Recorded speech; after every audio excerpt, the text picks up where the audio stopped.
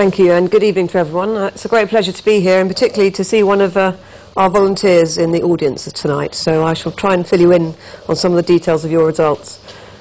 So in the spring of 2007, we put 8 doctors onto the summit of Everest and took about 200 of the general public to Everest Base Camp to carry out some research.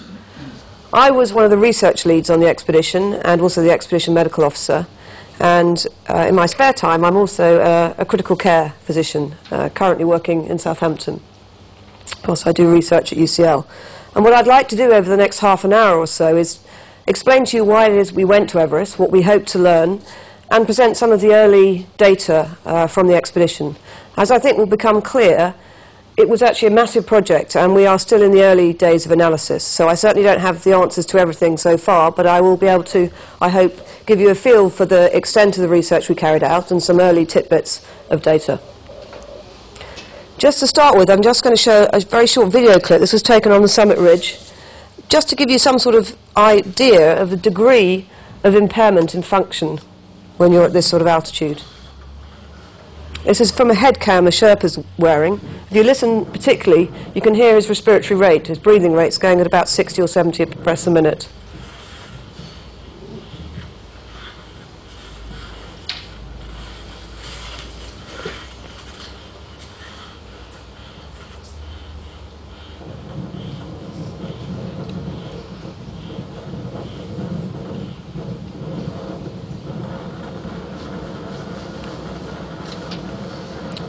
This guy, Nigel, is an accomplished marathon runner at sea level, and he's not putting that on.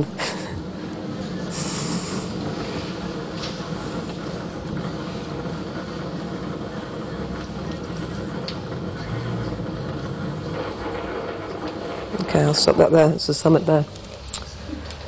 So, as I mentioned, I'm a critical care physician, and in fact, the core investigator group from Extreme Everest were all critical care physicians. For those of you who are not familiar with critical care, essentially it's that area of the hospital that looks after patients who are very sick, whatever the underlying cause. So it's quite a general area within now very specialised hospital-based medicine. So if you've been run over by a bus, or you've just had major surgery, or you've had a heart attack, you'll end up with us in critical care. About 20% of the UK population will in their lifetime spend some time in a critical care unit, and unfortunately the mortality in our patients is still up to about 25%. Hypoxia, which is the word we use for low oxygen levels in the tissues, is pretty much a universal problem with our patients. And interestingly, what we find is that some patients tolerate hypoxia and quite severe hypoxia, so low oxygen levels, quite well, whilst others really don't tolerate it at all well and rapidly deteriorate, and unfortunately we tend to lose those patients. So we're very interested in getting to the bottom of what it is that makes a patient a good adapter to hypoxia. What characteristics of a patient make them able to survive a very severe insult, say a very severe pneumonia where their lungs aren't working, to be able to withstand this and actually come out the other side. So why don't we just look at our patients in intensive care, you say? Well, there are several problems with doing critical care research on patients.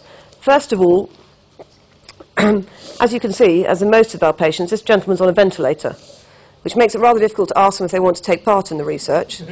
So from an ethical point of view, it can be a bit tricky. Generally these days, unlike 20 or 30 years ago when you're allowed to experiment on anybody without asking first, it's sometimes very difficult to get consent for doing research. Secondly, our critical care units on the whole are relatively small. Most non-teaching hospitals will have in the region of 8 to 10 beds. In a teaching hospital, the larger units in the UK may be up to 40 beds. But within those 40 beds, unfortunately, the patients don't come in pairs like this.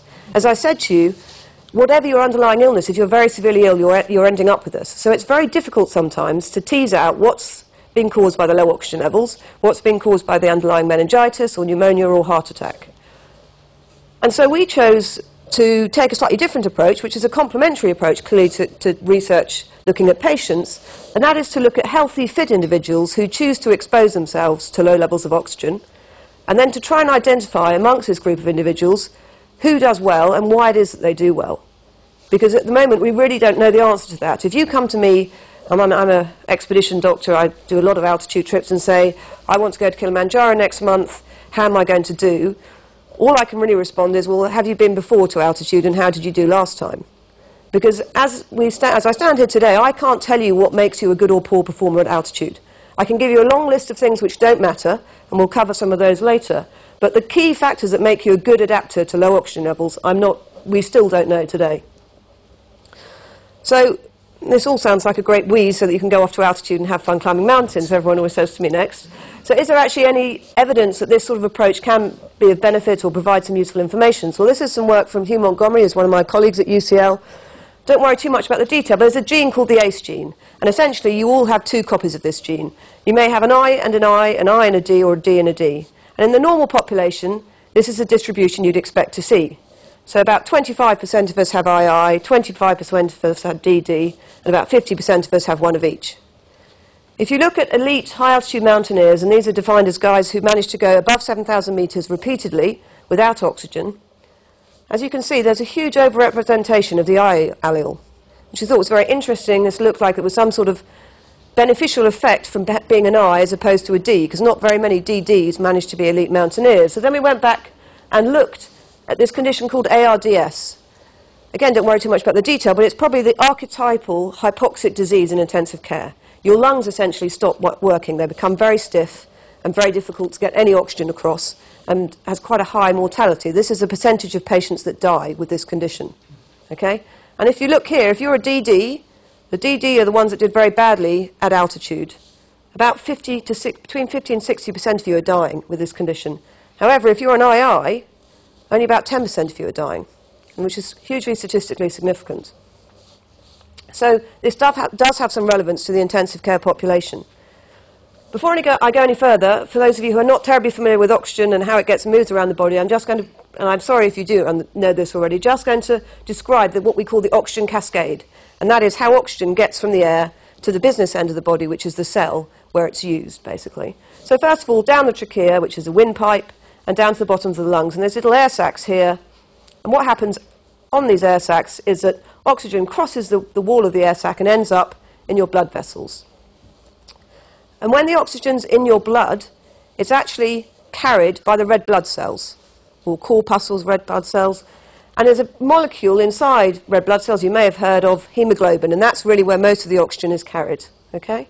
So oxygen across the lungs, into the blood, carried by hemoglobin. And then it goes through the blood vessels until it gets to the business end of the circulation. This is the microcirculation. And from here, these little black bits here are red blood cells whizzing through the microcirculation. Oxygen moves out, diffuses into the tissues, to the cell. And the business machine end of the cell is the mitochondria. This is actually where you burn your oxygen. And oxygen is essential for life because you burn fuel using oxygen to produce energy. So the energy you use for absolutely everything, for running about, for growing, is all requires oxygen and happens in the mitochondrion. And so on this expedition, we were interested in looking at that cascade all the way from the outside down to mitochondrial function to try and tease out what it is that made some of our subjects perform well and others perform badly. Just to give you some sort of idea of the degree of hypoxia or low oxygen level I'm talking about, Mount Everest, the summit here, you've got about a third of the level of oxygen you do have sitting in this room today. And Everest Base Camp, where all of our general public volunteers went to, about 50%. So quite a significant degree of hypoxia. If I took you right now and transported you to the summit of Everest, which is about, for those of you who are not sure in meters, about 8,800 meters, there's this lovely line here which is called the loss of consciousness line. So time to loss of consciousness. So you'd be unconscious in about 2 minutes and dead very soon thereafter. Okay? And interestingly, even at the height of sort of European ski resorts, you get blurred night vision, which is clearly why you have trouble getting back to your room at about 10 o'clock at night sometimes. Okay? But obviously something happens if you expose yourself slowly, because we all know that some people do manage to get to the summit of Everest, and some even manage it without oxygen. So what is it that's happening in your body that allows you to adapt to this degree of hypoxia? Well, the story, the long-held physiological story that we tend to learn, and certainly is still in most of the textbooks, and is not incorrect because all these things do happen, is that what you tend to do is adapt your body in a multitude of ways to deliver more oxygen down to those cells. So that's either by making your heart beat faster, so you get more of those red cells whizzing round at any one time, by breathing harder, so you get more oxygen across from the lung into the blood, by increasing the number of red cells you have, or by increasing the number of blood vessels to your tissues, all of which would end up with more oxygen getting down to the cells. So if that were the whole story, you'd clearly expect the elite high-altitude mountaineers to be brilliant oxygen delivery machines. They'd have lungs that breathe particularly hard to get lots of oxygen across. They'd have huge numbers of red blood cells. They'd have lots of mitochondria to use the oxygen. And they'd be very good oxygen delivery machines, so they'd have a very high maximum exercise capacity using oxygen. Okay, so this is Reinhold Messner and Peter Habler. And I don't know if you know these two gentlemen. They're probably the best Caucasian mountaineers that have, as in low-altitude natives, that have ever existed. Messner was the first gentleman to climb all the 8,000-metre peaks without oxygen. And these were the first two to climb Everest without oxygen in the 70s. So anyway, they've been pretty much poked and prodded and tested. And the bottom line is this.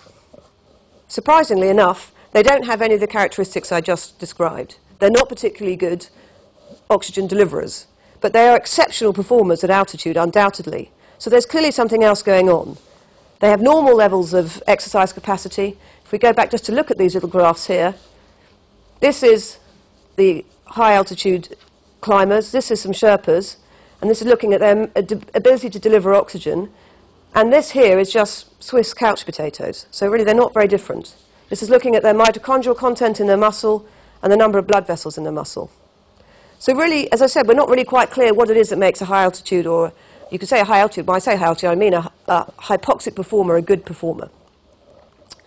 So when you think about adapting to low levels of oxygen, first of all, you've got the supply end of the equation that we've been talking about. And we do know that you do change your breathing in and change the number of red cells you have to try and improve the delivery of oxygen, but that's not the whole story. And it probably is that not only do you adjust your supply, but you also adjust your demand. And if you think about it, that makes sense. So like a fuel-efficient car, you try and tune your cells up to essentially use less petrol to get the same amount of work out. And in this case, we're talking about using less oxygen. Here's where this concept of metabolic efficiency comes in. And what we're saying here, and it's one of our main hypotheses with this trip, was that actually it's changes in how efficiently you use oxygen that may be at the bottom of your performance in hypoxia, not just how much oxygen you can deliver to the cells. And this chap here, who's a Sherpa on the summit, may have done so much better than one of my colleagues here who we had to evacuate from 4,000 metres, and he said I could use this picture, because he may be more efficient at using oxygen than poor old David. And it may be that those patients that tolerate hypoxia well may in some way be able to use oxygen more efficiently. And in the long term, and this is clearly not the data I'm going to be able to tell you today, what we hope is that what we learn from this expedition can be translated back to help patients at the bedside. So our aims really were to look at the physiological changes that underlie adaptation to hypoxia, to try and identify the limits of hypoxic adaptation, and particularly the key was to try and look at good and poor performers, and then to look at the genetic factors that underlie this. So in order to do this, we needed a large group of individuals. That's the first point, which is key. And we also needed to expose them to hypoxia in a standard way. So it's like a dose response of a drug. It's like a drug study, but we're just giving them less and less oxygen. Because one of the problems with most altitude studies previously is they're on about 5 people. They're usually elite climbers who, funnily enough, are very well adapted. And they're all good adapters, because if you go there once and you feel terrible, I tell you, you tend not to go back, because it's very unpleasant. David is not keen to go back again, not surprisingly. So we needed a large group of individuals, and we wanted at least partly a group of them never to have been exposed to altitude before, so they're not highly selected. And the standardized exposure is very important, because if you let some people go much faster or expose themselves to more hypoxia, clearly they're going to adapt in a different way. And what we wanted to get was a group of people and expose them in exactly the same way, all of them, and see how they all adapted.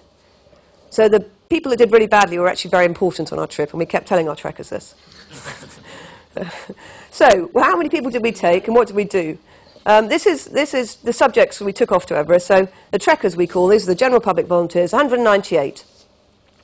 And they volunteered to take 3 weeks off work, so they clearly weren't randomly selected, but we didn't think we could randomly walk into the street and find 198 people that might want to go to Everest Base Camp. And they also paid to go. In fact, they paid to be tortured by us, which was very kind of them. So they helped contribute to us being able to carry out the research. And then there was an investigator team of 24, and there was only some of the investigators, those of us who were at base camp or climbing, of whom 9 stayed at Everest Base Camp for the whole 3 months and ran the lab there. And 15 of us went higher on the mountain. 10 of those were summit climbers, and 5 of us to carry out research and also to carry out rescues, which I'll mention a little bit about later. But not surprisingly, if you turn up with 60 doctors to Everest, you get involved in a lot of rescues because people clearly ask for your help. Now, don't worry too much about the detail of this, but this is really just to give you a feel for the breadth of the studies that we carried out. And I'm not going to go through all of these in any detail at all, but I think it gives you some idea why I can't give you all the answers today. But the trekkers had all of these studies, all of them, and then the investigators had everything that the trekkers had, plus a few more nasty things. So although we made the trekkers get on exercise bicycles a lot, which wasn't terribly popular, particularly by the time you got to Everest Base Camp, it wasn't as bad as it was for me and my colleagues who had to have a muscle biopsy just after we'd been on the exercise bike. And also had to have a little tube in our artery to measure the amount of oxygen being pumped out by our heart. It was a massive logistical challenge, as you can probably imagine. This is Kathmandu, soon after arriving. All these barrels here are actually just the barrels for one of the 5 laboratories we ran. This is the Everest Base Camp. So it was all colour-coded. Green means Kathmandu, white means Everest Base Camp. And these were just the gas cylinders to calibrate our various bits of equipment. And this was all laboratory equipment. We took over 26 tons of equipment with us. And providing power for all this equipment was quite a challenge too, and Honda kindly sponsored us, but we had over 26 generators that we took up to be able to fuel the various bits of equipment we took.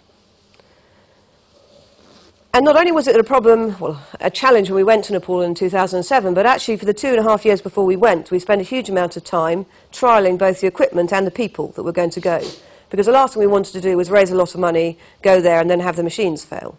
So I spent a lot of time in this freezer van, which a meat company kindly lent us outside the laboratory in London, doing things at minus 20 degrees just to make sure everything worked, and in this very highly technical altitude chamber in a farmyard in Somerset, making sure that all the equipment worked at altitude. So we spent a long time validating things. We really didn't want to come back and then people question the validity of our results on the basis that the machines hadn't been calibrated to work under those conditions. And not only that, as I said, we had to test out the people, because as I mentioned to you, the only thing that predicts how you're going to do is how you did last time, so we needed to take some people high. Now, all of those people on the climbing team were established climbers, but most people don't tend to go above 8,000 metres terribly frequently.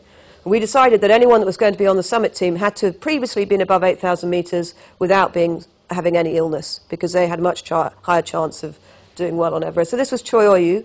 We went to Choi Oyu twice in the autumn of 2005 and 2006 to, as I say, to test out equipment, protocols and people, which is probably one of the reasons why actually on the expedition itself we had very little trouble with failure of kit and failure of people high on the mountain.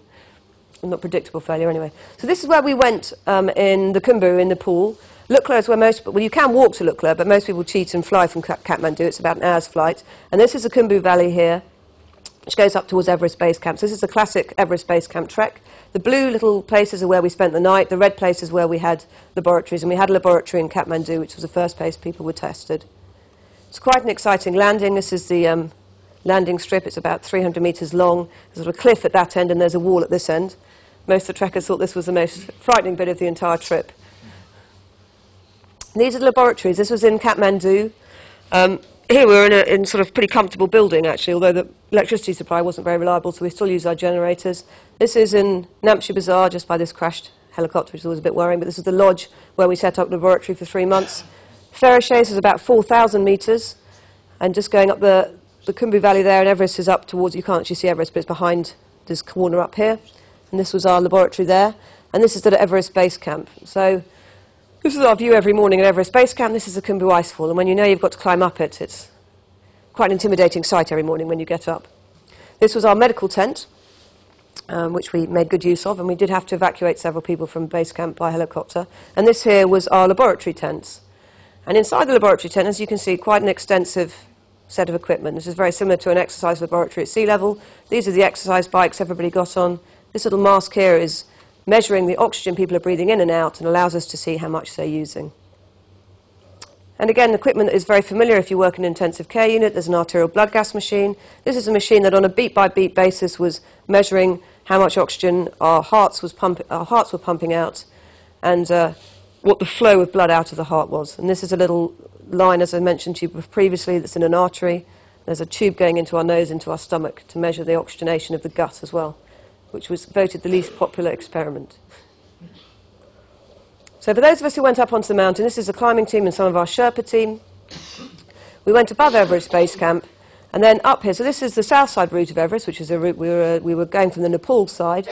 Everest Base Camp down here. Camp 1 at the top of the Khumbu Icefall is about 6,000 metres, and we only stayed there overnight. Camp 2, we had a permanent laboratory, tented laboratory you could stand up in. Camp 3, again, just an overnight stop. Camp 4, which is the South Col, just below 8,000 metres. We believe we set up the highest laboratory that's ever been set up previously, or permanent laboratory, for a couple of days up there. And then in the end, we were hoping to take some blood samples actually on the summit itself. But in the end, our highest lab ended up being 8,400 metres just below the summit because it was a bit chilly. So this is a Khumbu Icefall that you hear a lot about, and it's a pretty unpleasant place, to be honest. There's me going across this B&Q ladder tied up by pieces of string. And if you spend a lot of time thinking about the physics of what happens when you fall off, because you're clipped to this other piece of string here that's not very strong by two pieces of, well, two ice screws at either end, and as the day goes on, the ice is melting and it's getting warmer. It all doesn't bear thinking about too much. I didn't really enjoy these ladders very much. Some people rather enjoyed them and kept taking pictures down between their feet, but that wasn't my thing.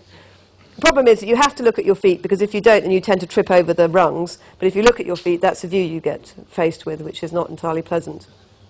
I think anywhere but it being on Everest, no one would ever think of climbing such a ridiculous thing, because it's basically a moving sea of ice. And it's the problems you have in the icefall are usually, it's not that it's technically difficult, but it moves. And so every time we went through the icefall, large chunks, the route move, and it move or change from when we were last there, which is quite worrying at times. So we used to get, the best thing to do is go through as quickly as you can, and to go through as early as you can in the morning, so that the anchors are relatively firm and there's less movement. So we'd get up at 3 in the morning and try to get up. And by the end, we could get up in about 3 hours or so. At the very beginning of the trip, when we were less well acclimatised, it took us 6 or 7. It was less pleasant. So this is Camp 2, the Western Coombe. What you can see here is the Lhotse face going up here. Just round this corner here is the South Col. This is part of the west ridge of Everest going up the summits up there. So this was our laboratory there. Inside this laboratory, that's me having an arterial gas taken from my groin, so I'm about to have a needle stuck in my femoral artery. And here again, we've got the full exercise testing kit. And for those of you familiar with these numbers, this is a resting oxygen saturation before we started the exercise test. You'd expect that to be 100% at sea level. 60% you'd be on a ventilator in intensive care, and we'd be worried about your survival. So they're quite exciting numbers. That's why I took a picture of it.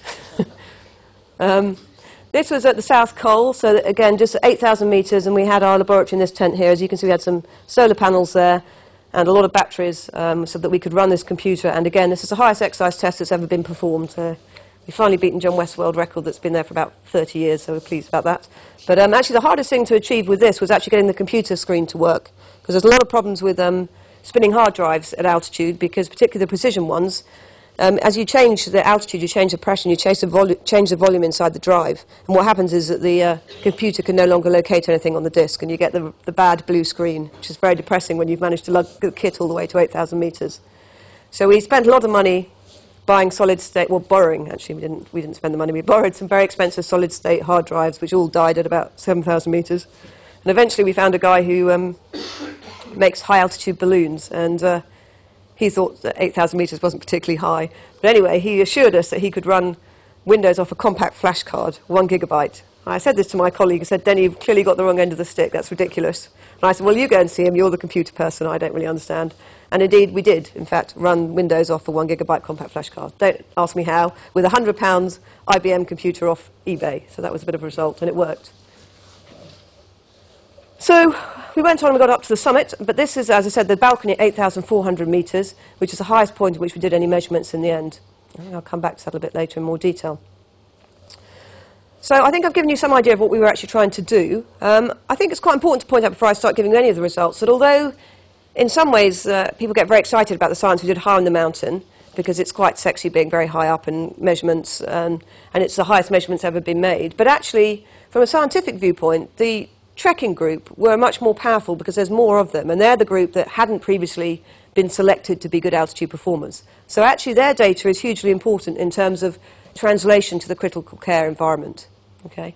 And as yet, we're still in the early days of analysing all that. There's been quite a few papers published already, but most of that has been on the smaller group for the simple reason that it's easier to analyse 15 people as opposed to 220 people that did everything 5 times.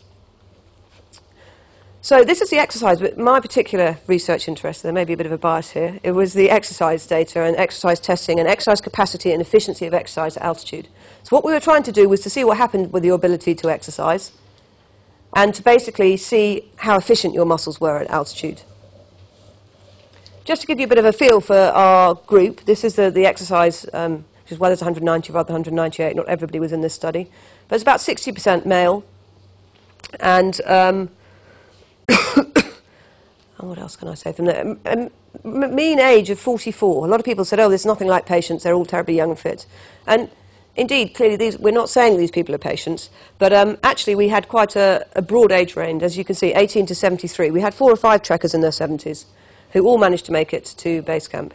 And in fact, 96% of our trekkers got to Everest Base Camp, which is an incredible success rate and testament to their dedication to the cause. And then when they got there, they had to write a song and sing it to us. So that was, I think, Group H. They didn't come all as one big group. It would have been a bit of a nightmare having 200 people at once. They came in groups of a maximum of 16 every Wednesday and every Saturday for 3 months. They left London.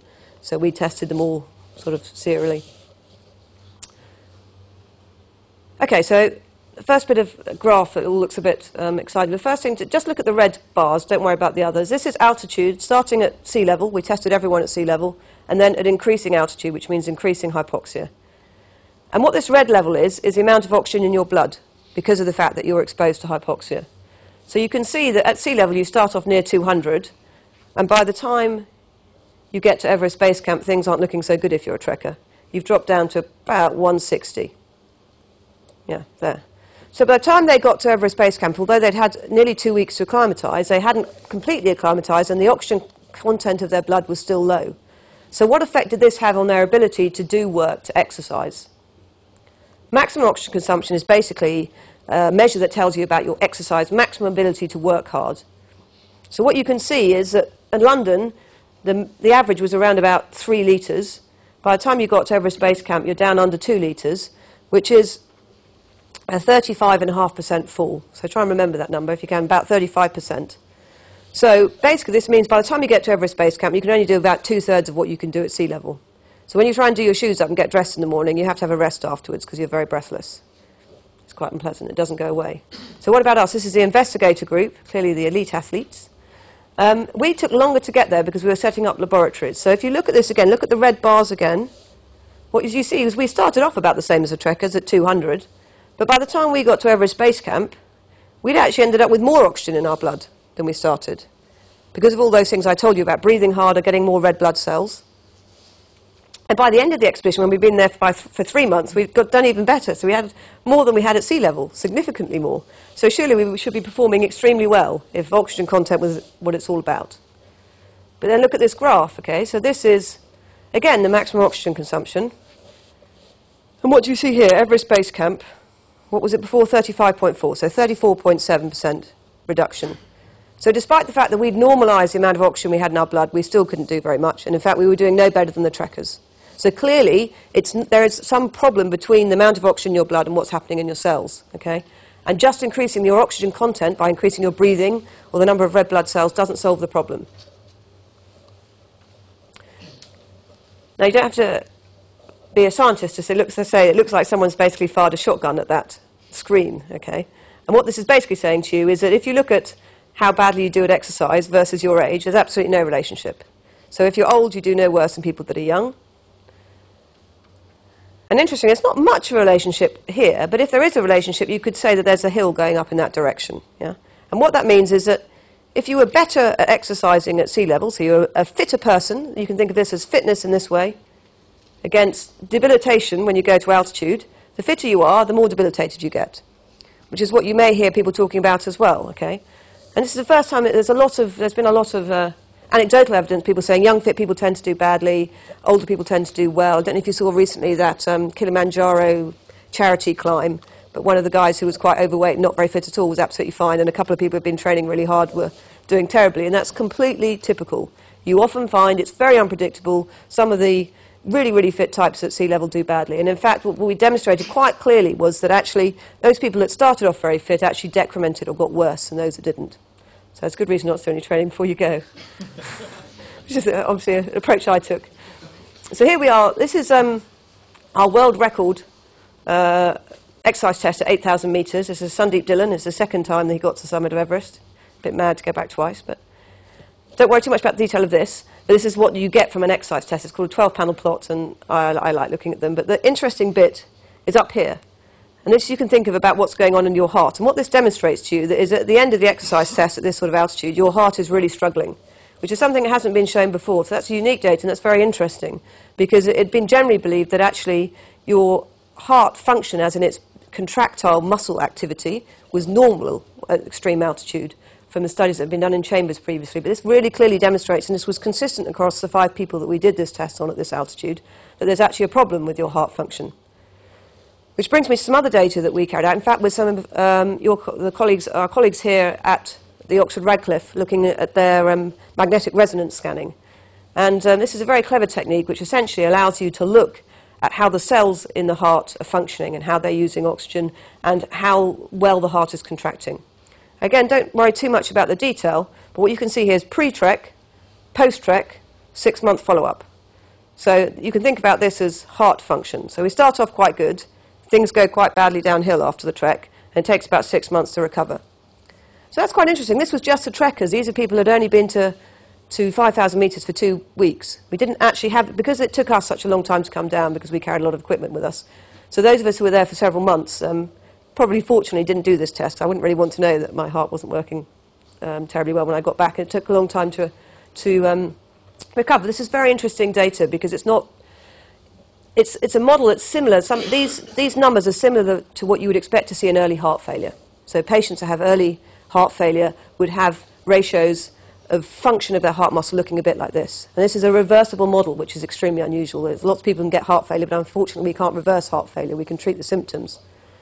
So this is something we've been looking at again. We sent another group of trekkers, another 50 people went this spring to look more closely at this in a bigger number of individuals and to see if we could intervene and change this pattern. So the next thing is looking at the microcirculation. So after the blood has left the big vessels, what's happening in the small vessels in the tissue? I'll go back to that. Let's do that again. Okay, on the left here, this is a normal microcirculation. The little dark dots are the red blood cells, and the gaps between them are caused by white blood cells whizzing through. And this is what you'd expect the microcirculation to look at. As you can see, everything whizzes around. And again, you don't have to be an expert to notice this is at 6,400 metres, that these red cells are not moving nearly as fast. Okay? And it's the first time this has been the microcirculation has been looked at altitude. It actually wasn't exactly what we were expecting initially. We thought maybe it would be the speed of it would be increased, actually, to try and improve delivery to the tissues. But actually what you see is a picture that looks, again, a bit like some of the pictures you can see, sluggish flow with cardiac dysfunction. So very, very fast there, and things are going very slowly there. Although, again, this may, in fact, be an adaptation, because if these red cells are going very slowly but not carrying much oxygen, it gives them time to offload that oxygen to the tissues. And there's us at Camp 2.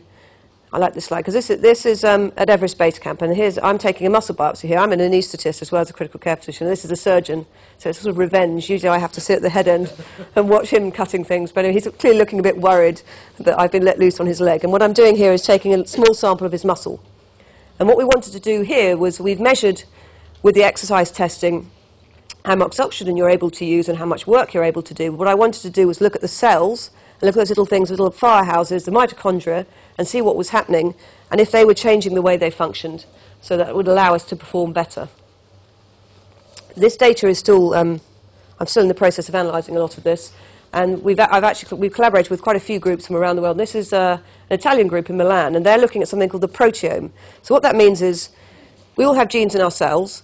Genes make proteins that have functions, okay? And if we want to find out what's making us perform well at altitude, it's quite a good idea to see which genes are switched on.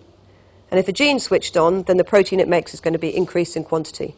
And proteomics essentially looks for the amount of any protein that you have in a cell. So you measure it at sea level, all the proteins you have in the cell, and then you go to Everest, expose yourself, and then see what changes. And what we found is, from these muscle biopsies to date, there's 23 common proteins in every single person. So that's in 20 people tested on 3 occasions, where all of them were upregulated in all of them. So those are clearly genes that are being switched on by exposure to hypoxia. or switched off. So upregulated and 16 were downregulated, because both are important, okay, in terms of trying to identify what it is that's going on in the tissue cell. I'm not going to, largely because it hasn't even been published yet, I can't tell you all the details of that, but that's quite exciting data. And we've also looked at some of the mitochondrial function, and we've clearly shown that there's a variability in how efficient your mitochondria are at altitude, and this may well translate to changes in performance, which is a very exciting finding, but we'll wait to see the results of that, which will be coming soon. So as I say, these are some of the summit team on the summit, and they were planning, as I said, to take a blood gas at this point, but it was really quite windy on the summit day, and they were a bit concerned about exposing their groin, so everyone thought that it was a sensible idea to come down a little bit, as I said, to the balcony. We spent a long time before we went deciding where to take arterial blood from, and at first we thought the wrist was much safer than the leg, because clearly you need the leg to get down, probably more than you need your arm, but actually your vessels tend to go into spasm when you take a glove off because it's too cold. So we gave up on that approach, having failed quite a few times in the Alps. So we put up this little tent here, and inside the tent, some of my colleagues are taking blood from each other. And this is a Sherpa called Pasang, who slightly embarrassingly ran from this point. He radioed me to say he was coming. I was at Camp 2 ready to analyse these samples, because I was on the climbing team, I wasn't on the summit team. And I thought, well, I've got ages, I'll get on with something else. And then he turned up 2 hours later, having had a cup of tea at the South Col. It took our guys 2 days to come back down. So anyway, their performance is another whole story, which is something that will be interesting to look at. So here's me at Camp 2 with an arterial blood gas machine analysing these samples. Again, this probably isn't that breathtaking if you're not used to looking at blood gas numbers, but this number here is a level of oxygen in their blood. And I've never seen a patient alive with this level of oxygen in their blood. Okay? Never. And in fact, we've gone through the entire mammalian literature, and there's no, apart from hibernating animals, there's no mammal and fetuses that has an oxygen level that low. Okay, so and these guys were performing well. I was speaking to them on the radio. This guy, particularly at 2.5, is really quite spectacular. So as I say, if you saw this on a patient, you really wouldn't expect them to be living. And it's one of the really interesting concepts. It seems that around about 2 to 3 kilopascals, if you do look, which is the level that we found in our climbers, if you look in the literature, that is about the lowest you see. And in fact, in the fetus, inside when they're still inside the womb, what we find is if their levels of oxygen drop below about this, they stop growing. And that's when you get intrauterine growth retardation, which is a massive problem, which suggests that the child is not going to do well, and sometimes you have to deliver them early because of this. So it may be that this actually represents some sort of floor of about as low as you can go.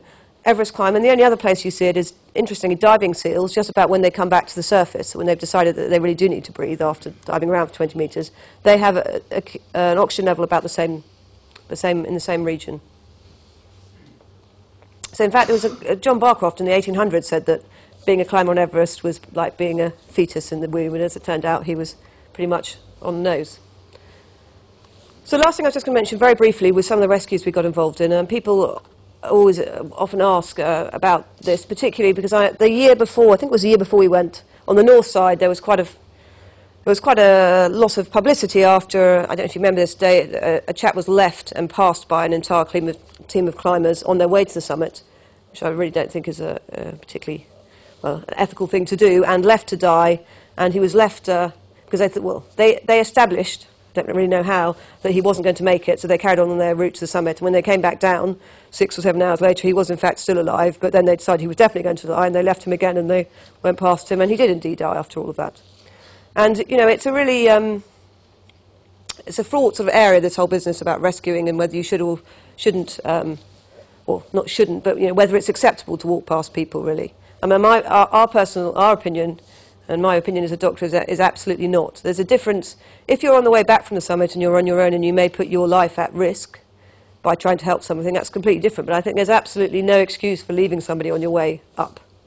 And the other thing to say is you cannot tell from looking at somebody and eyeballing them, and I'm a physician and I look after critically ill patients a lot, whether they're going to make it. Largely because if you're hypothermic, it's very difficult to assess you clinically, and people make recoveries. You know, you've heard of small children being under the ice for 20 minutes and they still end up with a normal neurological recovery after the event. The longest someone's been without cardiac output is about 40 minutes and survived when they're very, very cold.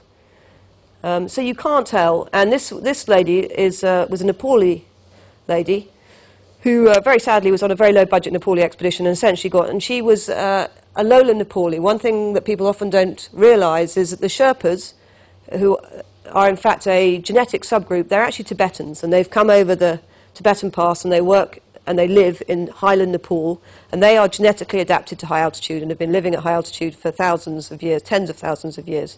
But the rest of the Nepalis, all of the Western Nepalis, are actually of Indian genetic stock and have no adaptation to high altitude. So there's no reason why they should adapt any better than you or I. So this was a lowland Western Nepali lady who was essentially abandoned at the South Col by her team, and then she decided to go up anyway, even though she wasn't feeling particularly well, with 1 cylinder of oxygen, which is really a very bad idea. It's just enough to get you up, and then you run out and get into trouble.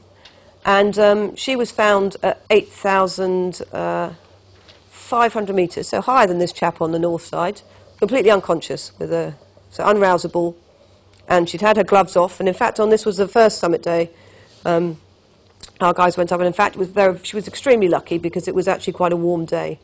And I think something else that's important to point out, the commercial guiding companies get a very bad name on Everest, quite often because of, I always forget which way it is, Touching the Void or the other one, no, Into Thin Air.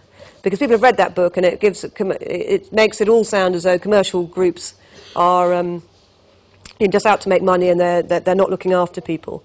But in fact, our experience on Everest were that the commercial groups that go every year, particularly the very well-known, there's a group of about 4 or 5 English and American and European groups that are actually extremely well equipped.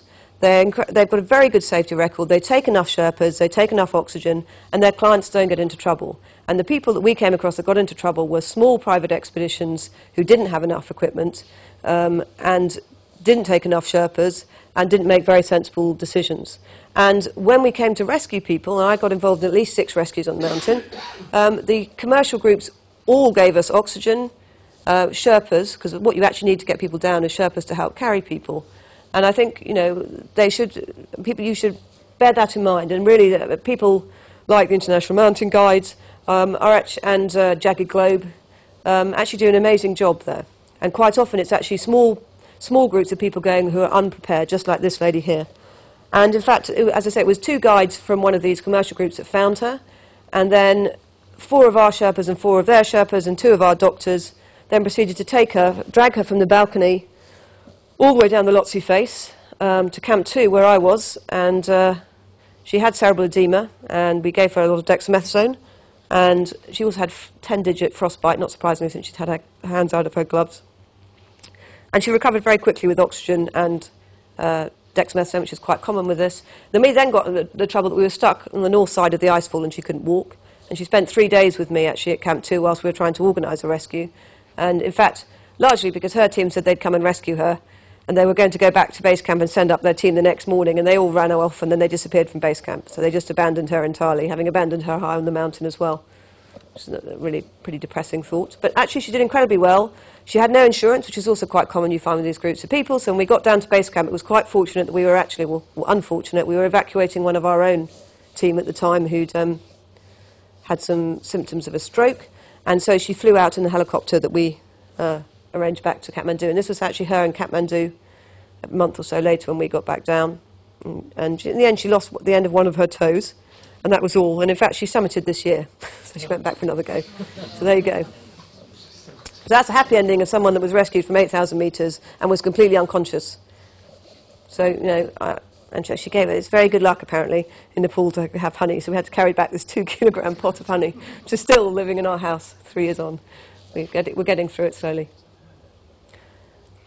And I think the last people I really want to mention is the Sherpas, because these guys were the real heroes, as it says there. Without them, we would never have managed to do anywhere near the amount of science that we hoped to do. We were very lucky that we had the same Sherpa group when we went to Choi Oyu in Tibet, the other mountain I told you about. So we worked with them for 3 years and became good friends. And this is a family. There are 5 of the 7 brothers here. Of the 7 brothers, all 7 have now summited Everest. This is Mingma, who is our climbing lead. This is his 13th summit. He's also summited K2 twice, which is much more, in climbing terms, a completely different challenge in terms of much harder. This is his younger brother, Pasang, who I said carried the blood gases. He's about the only Sherpa that also has a degree, and he's on his 5th summit. He's 18. It was his 2nd summit already. Tundu has done, I think, 6. And Pemba, who was the oldest brother, was slightly the embarrassment of the 7 brothers because he'd never summited, although he'd been on the West Ridge up to 8,600. Didn't quite get there. So this year they decided that he'd have to go up. So we treated him as a client and sent him up with another Sherpa, and he in fact summited for the first time, which he was very pleased about. But these guys were amazing. They did over 70 carries of equipment to the South Col. So they went up and down the Lhotse face 70 times, carting our exercise bike and the rest of our stuff. We managed to just about drag ourselves up the mountain. They dragged everything else up for us. People often ask why did we do any investigations on the Sherpas? No, we didn't on this trip for 2 reasons, really. Firstly, because in the first instance, we were interested in looking at lowlanders because those are who we are in critical care. And secondly, it's actually quite difficult ethically to get permission to research on these people for the reasons I said earlier about consent. It's difficult to know that they really understand what it is you're talking about doing to them, and it's quite difficult to get permission as well in Nepal to do that. Having said that, we plan to go back in 2012 to do some further studies, and having worked with this group for the whole of the last expedition, we feel that they probably do understand enough, and we are planning to do some. They were very keen to have some tests done on them. They're very keen to get on the exercise bikes and prove themselves much better than us, which will probably be very embarrassing. So we hope next time to be doing some tests on them, which I think will be really interesting in itself, because it's a whole other question why. I mean, Pasang weighs 57 kilos, much less than me, but he can carry, 40 kilos, while I struggle to carry a 10-kilo rucksack, and he can go about 4 times as fast as me. So they're fantastic guys, and as I say, we owe them a massive vote of thanks. And I think I'll stop there. The last thing is, if you're interested in hearing more of the results, this will be a science-heavy couple of days. It's aimed at scientists, but it's an amazing international faculty with some of our collaborators and some of the doyens of altitude medicine. John West ran the first altitude big research expedition in the 60s and the American research expedition in the 80s. It will be in London at the Royal Society of Medicine if you're interested. Have a look at our website. Thanks very much.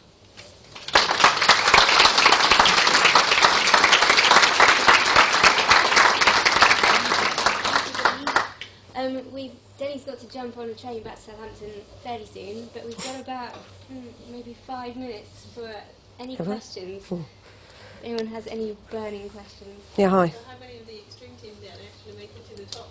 We were eight. There were 10 summit climbers, and 8 of the 10 made it. 1 turned back on summit day; he wasn't feeling good, and 1 very unexpectedly got cerebral edema at Camp 3.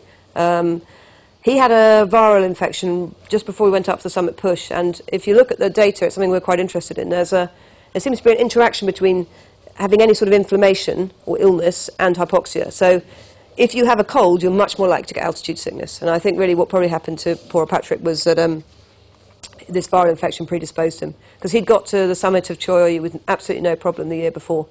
So yeah, so 8 of the 10, and then we put 18 Sherpas as well on the summit, and a couple of cameramen who were filming. You might have seen some of them. Hi. Hi. Why do people with chronic respiratory conditions who might have really low oxygen saturations, why do you think they don't develop these adaptations that they can tolerate oxygen levels of 2 or 3? Because you said that those were some of the low... But the 2 to 3, yeah. Well, the chronic lung disease people do tolerate relatively low levels of oxygen. So you're talking usually down to around 6 or 7 on air. And in fact, the only group that tend to tolerate lower than that seem to be congenital heart disease patients. Now these, as I mentioned before, the most hypoxic you ever are in your life is when you're in the uterus still. And one of the thoughts about what happens when you expose yourself to this degree of hypoxia is that you're actually switching a gene pattern that was on and expressed when you were a fetus, and you may be reverting back to that sort of level, that gene expression. So congenital heart disease people do seem to manage to run at about 5 to 6. Chronic respiratory patients seem to not get much below 6 to 7. Exactly why that is, we don't really know, but they don't survive that long. They often get infection on top of that problem, but as I say, we don't see those in patients that are alive. And remember that these guys had several months to get used to it. You'd think that they have months and years, so they should tolerate it better.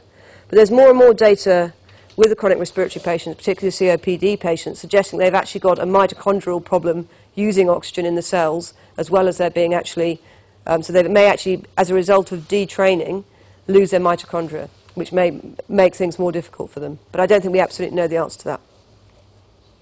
Hi. Hi, sorry, I hope it's not too off tangent. You mentioned dexamethasone. Yes. How effective is that? Was that across the range of people? Did it vary much? Or We didn't. Well, because we were trying to look at adaptation and not illness on this trip, we didn't give anybody any prophylactic medication at all. Okay. So clearly, if people became unwell, we treated it. And dexamethasone is actually not the first line treatment for acute mountain sickness, but actually very effective. So we tend to use acetazolamide as a first line because it has a lesser side effect profile, largely. But dexamethasone is actually, if you had to take one drug to altitude, take dexamethasone. If you had nothing else to take with you, and take some that you can give as an injection, learn how to give an injection. Because that's the one thing, it will treat acute mountain sickness, it will treat cerebral edema, and it will treat pulmonary edema, interestingly, which was a bit of a surprise finding. About 2 years ago, it seems to be as effective as the drug we've been using for a long time that we thought we had a much better reason for why it worked, the other drug. But dexamethasone works for anything. And particularly, the problem is that once someone's become unconscious, they're clearly not going to take a tablet. So to have a little a syringe, a needle, a small vial that you can stick through someone's clothes. So all of our climbers had a tiny little medicine pack, and that just involved, when they were on the summit, some strong opiate, so morphine and dexamethasone. That's all they took. You need to keep it somewhere so it doesn't freeze, though. Higher. Just to clarify something, Denny, this blood circulation going much slower. Yes. From people on the summit there. Sure, yeah. Pretty high up. As the blood is thickening, I guess. Or yeah, it's interesting. The two thoughts, first off, is it going slowly because you're hypoxic, or is it because your blood's thicker because you've got so many cells? So if there's lots of cells, it's a bit more like trying to pump treacle than it is trying to pump, say, wine. Okay, but in fact, we looked at a measure of viscosity, so hematocrit, and tried to correlate the velocity of flow with that, and the two didn't correlate, which was interesting. And one of the other things we did on this trip was to give individuals oxygen and see if this was reversed. So when they were at 8,000 metres, we gave them oxygen and to see if that flow acutely got better. And the answer is it doesn't. So we're not entirely sure what is predominantly causing that. And as I said, it may actually be an adaptation as opposed to a maladaptation, because it allows a longer transit time for red cells in the capillaries, which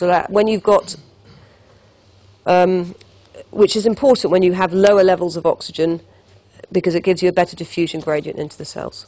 So it's more likely to get out. Hiya. I think we ought to find out if we're DD gene or II. Yeah. Well, no, is the answer to that. One of the problems about it, if you remember, I showed you the general population.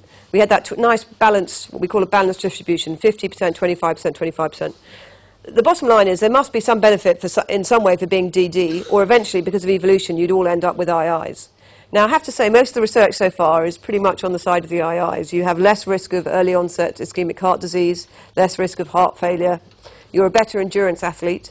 But the only good thing about being DD that's currently come out in the literature is you can lift weights better. So if you want to be a professional weightlifter, so basically explosive energy sports that are not aerobic but require a lot of anaerobic activity. But there must be. It's just a matter of the fact that we haven't identified what the benefit of DD is yet, or you would expect that it wouldn't be such a balanced distribution. On top of that, from the point of view of genetics research, you only get ethics at the minute to look at genes if you don't tell people their own results. For two reasons, really. First, because it's still early days in genetics, and the early researchers, people did tell each other. So, for example, they were looking at ApoE, which one of the alleles for that, another gene, and early onset heart disease, and people knew what their genotype was, and then subsequent to that it became clear that one particular genotype had a pretty much 100% risk of early onset Alzheimer's. Now, you don't really want to know that because there's nothing you can do about it. If it's something you can avoid or treat, you might want to know, but I wouldn't really want to know at 26. I'm pretty much definitely going to get Alzheimer's at 55. And the other reason is for insurance reasons. At the moment, insurance companies are not jumping on genetic testing, but until we know more about that, what we don't want to do is put people in a situation that they're going to have insurance loading against themselves later. So now the ethical basis of all genetic research is that you keep identifiers away from the results, and no one's allowed to know their results, so we don't even know our results. Some of our team who did it a few years ago do happen to know their results. That's very naughty. but I wouldn't advise you to have it tested. How long did the trekking group take to get to base camp? 13 days. So basically, compared to most commercial treks, they had one extra day at about 3,000 metres and one extra day at 4,000 metres, and made a massive difference to the success rate. As I said, 96% of them got there. If you look at most commercial treks, you'd expect somewhere between about 70 and 75 to get there. There's big dropouts. So giving them a bit more time, and the reason we did that, as I said, is we weren't wanting to look at illness, we wanted to look at adaptation. Made a big difference. And in fact, we had a commercial company doing the logistics of the treks up and down, because clearly we didn't want to do that. And they actually were thinking of adding on a day or two to their commercial trips to just improve the success rate. But it's difficult because people will say, well, that company does it in shorter time, I need less time off work. The thing to remember is you don't enjoy it as much if you're not feeling terribly well. The more acclimatised you are, the whole thing is much more pleasant. It's not very fun having a headache most of the time and you basically feel like you have a hangover and you can't breathe. It's not a good combination. What's the solution for that? And if you feel like that, is it just stop? First of all, just stop. You don't necessarily have to go lower, but if you don't get better by the next, so it's the end of the day, as what usually happens. You've been walking all day, you get somewhere, you're okay when you arrive there, and about 4 hours later you get a whacking headache and you start to feel rough. The thing you should do at that point is definitely not go up the next day. Okay, and this is one of the problems of being, that's why if you're on a commercial group, you're actually more likely to get ill than if you're on a group of your own, because you feel pressure to go at their pace. What I would advise is you wake up the next day and you do absolutely nothing. Take some paracetamol that evening, so just treatment for the symptoms at first, and what you'd expect was you'd be starting to feel better by the next day. If you're not starting to feel better, you may A, require some treatment, and B, you should start to think about heading down.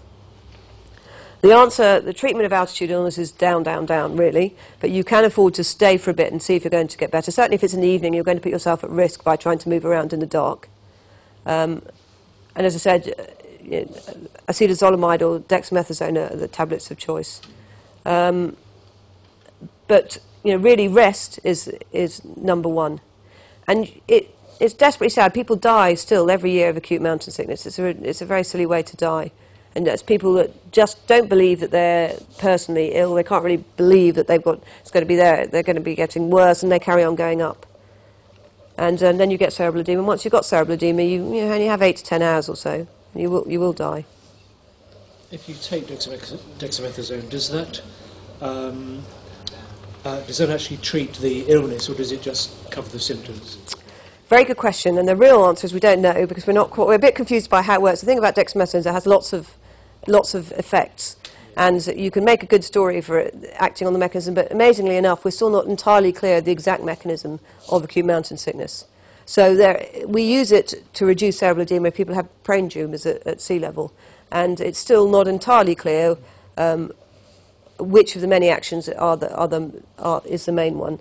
And what you certainly shouldn't do is take tablets and then carry on going up. Okay, that's a bad thing to do, because then you're going to mask your symptoms. Okay. And I don't advise. People always ask about prophylactically taking acetazolamide. So basically, you're going to and you're going to take them to prevent yourself getting acute mountain sickness. I wouldn't advise that. It's not something we ever do or I've ever done. What I would say is go slowly enough to enjoy the trip. If for some reason you are forced to go and rescue something or go up very suddenly, and you've got to, for some reason, make a massive altitude jump, and you have no control over that situation, then sure, it would be sensible to take acetazolamide. But my feeling and my colleagues' feeling, most of the people I know that are interested in altitude medicine, you're much better off just going slowly enough that you don't need to take it. And I think it's particularly hard for young, fit people who go there and think they're going to have a great time and be good, because they have a really hard time coming to terms with the fact that they're feeling terrible and all these other people are going faster than them. But it is better just to slow down. Is it too early to say how all this connects to clinical practice in hospitals? It's quite early, to be honest. There are some. I mean, there is some interest already, and there has been for some time, about looking at whether, when we put people on ventilators, as I said, in intensive care, and we try very hard to keep oxygen levels near to normal. One of the things that this demonstrates is that if you're given enough time, you can actually tolerate much lower oxygen levels. And one of the areas of interest, not just sparked by this, but some other research too, is that maybe we should not try so hard to ventilate, because by using ventilators and puffing essentially very hard down into your lungs, you can actually cause damage. And one of the studies which is actually now clinically trying to get funded by the Intensive Care Society is to look at what we call permissive hypoxemia, so letting patients have lower levels of oxygen and not trying to ventilate them too hard and seeing if that actually improves their outcome. So that's something that, certainly this has given extra weight to that.